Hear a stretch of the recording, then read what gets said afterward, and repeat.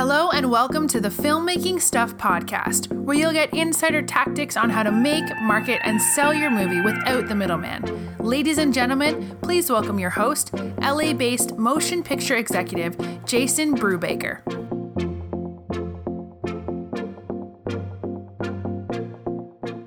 Here we are, ladies and gentlemen, we are on the brink of a brand new year. And it's at these times during late December when I'm always evaluating my goals from last year. What is it that I wanted to do? What is it that I did? What is it that I didn't do? And why didn't I do it? And is that something that I want to do again this next year? Since this is a Filmmaking Stuff podcast, I'd love to just remind you that part of what I'm trying to help you do is to make, market, and sell movies without asking permission. You are an entrepreneurial filmmaker, and in that sense, you don't need me to give you permission to be successful.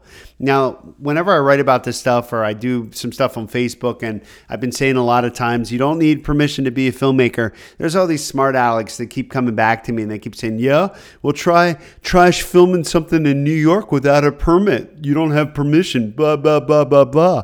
Okay, I get it, okay? You're trying to take it literally, and you mean whatever. I get what you're saying, but here's my point is I'm not trying to tell you to break the law, and I'm not trying to tell you to do anything that would be remotely unsafe. But what I am trying to remind you and other people in the filmmaking community is this: you don't need permission to be successful. And in fact, ironically, it's those of you that do take action, that do make your movies, that actually get on the radar. And then other people want to work with you. And that's how this thing works. And it was a paradox that I didn't quite understand. Now, you got to remember, back when I started this whole thing, and it was around the year 2000, right?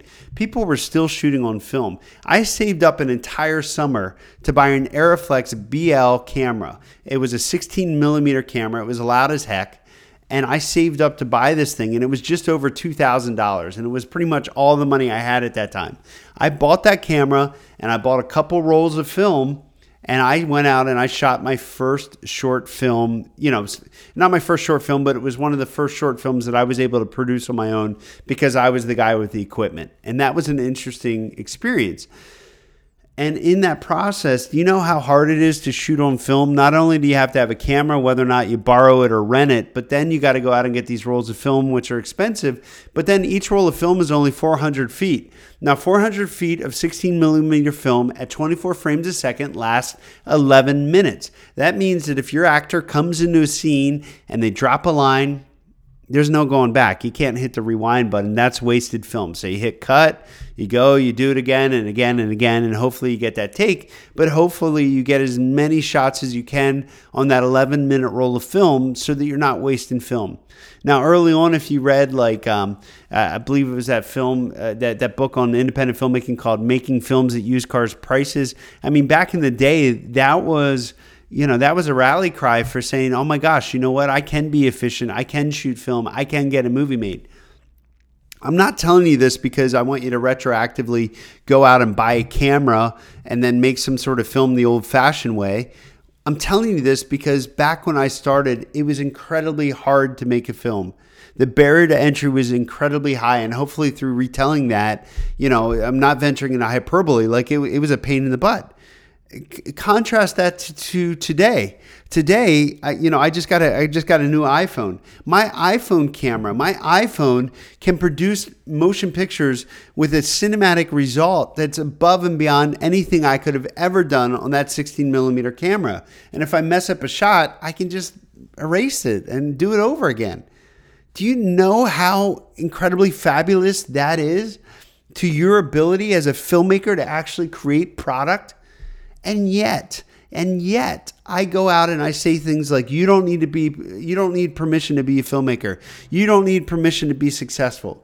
And people argue against me. Oh, I don't have all the equipment. Oh, I just can't do it. Oh, I need $1 million budget. I need this. I need that. I need that. You know what happens when you keep doing stuff like that? You're not thinking creatively.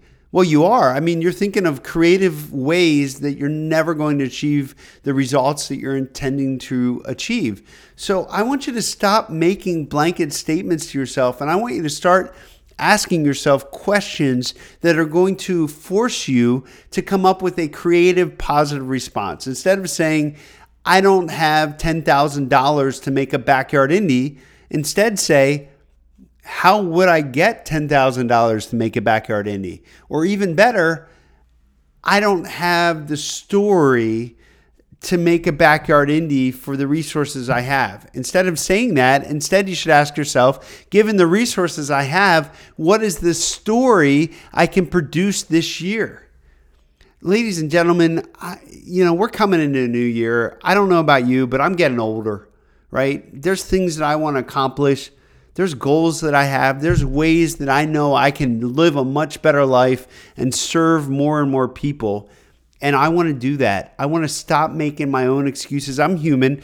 Half the time when I do these podcasts, in some degree, if you listen closely, I'm kind of just talking to myself in a way, you know what I mean? Because I'm imperfect and I'm just kind of being hard on myself, trying to figure out what kinds of things I can do to improve. Because I know that if I get better and I actually go out and serve as a bold example, that's only going to help you. It's only going to help encourage you. It's only going to help you do work. Maybe you're going to be one of these filmmakers that writes me this year and say, you know what, Jason, I didn't really believe that I could be a filmmaker and get a film done, but I took your advice. I came up with a story that I could produce with the resources I had. I made sure I kept the safe set. I made sure that I followed laws and rules and regulations, but I actually went out and I made my first feature film. And, I'm very happy to have made that feature film. If you can be somebody in 2019 to write me that, you have no idea how happy that makes me. Some mornings I get up and, like you, I got all this stuff going on in my life. I got all these worries. I got different things I'm trying to resolve. And then I get that really awesome email from you and you've actually achieved something. Boy, that has a positive ripple effect on my life. And it's kind of addicting. And if you haven't noticed, it's kind of why I love putting this type of stuff out there, because it comes back to me in like a really awesome way.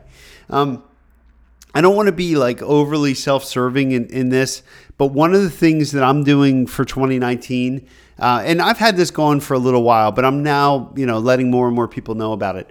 I have a group coaching program.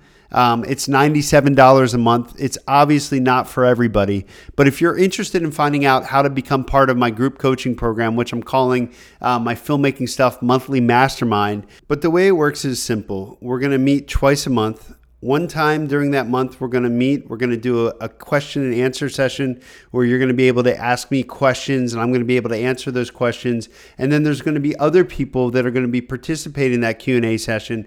And some people that are part of the mastermind might have experience in areas that I do not. And they might be able to chime in with their own ideas and collaborate towards a solution that's only going to help you and help you take your career to the next level. The other time that we meet, I'm going to have a session. I'm either going to train you personally or I'm going to bring in an industry expert to do some training. And after that session ends, we're also going to have another Q&A if the time allows for it. So I don't want to just have a monthly mastermind for the sake of getting together every month and just having fun or whatever, although we will have some fun.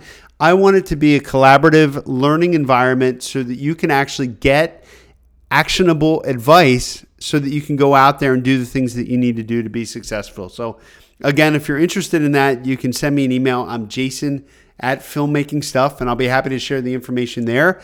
And even if you decide not to move forward with my monthly mastermind, which is completely okay, hopefully you got something out of this. I want you to take out a pen and a paper, figure out what you're going to do for this year coming up. What are your goals and how are you going to achieve them? And if you need some help in that arena, again, the group coaching is probably something that would be of tremendous help to you. So again, Jason at Filmmaking Stuff, and talk to you again real soon. Thank you for listening. This has been another episode of the Filmmaking Stuff podcast with Jason Brubaker. If you like our show and want to get more filmmaking info, make sure you check out filmmakingstuff.com and join us every week for new filmmaking tactics. Until next time, take action and make your movie now.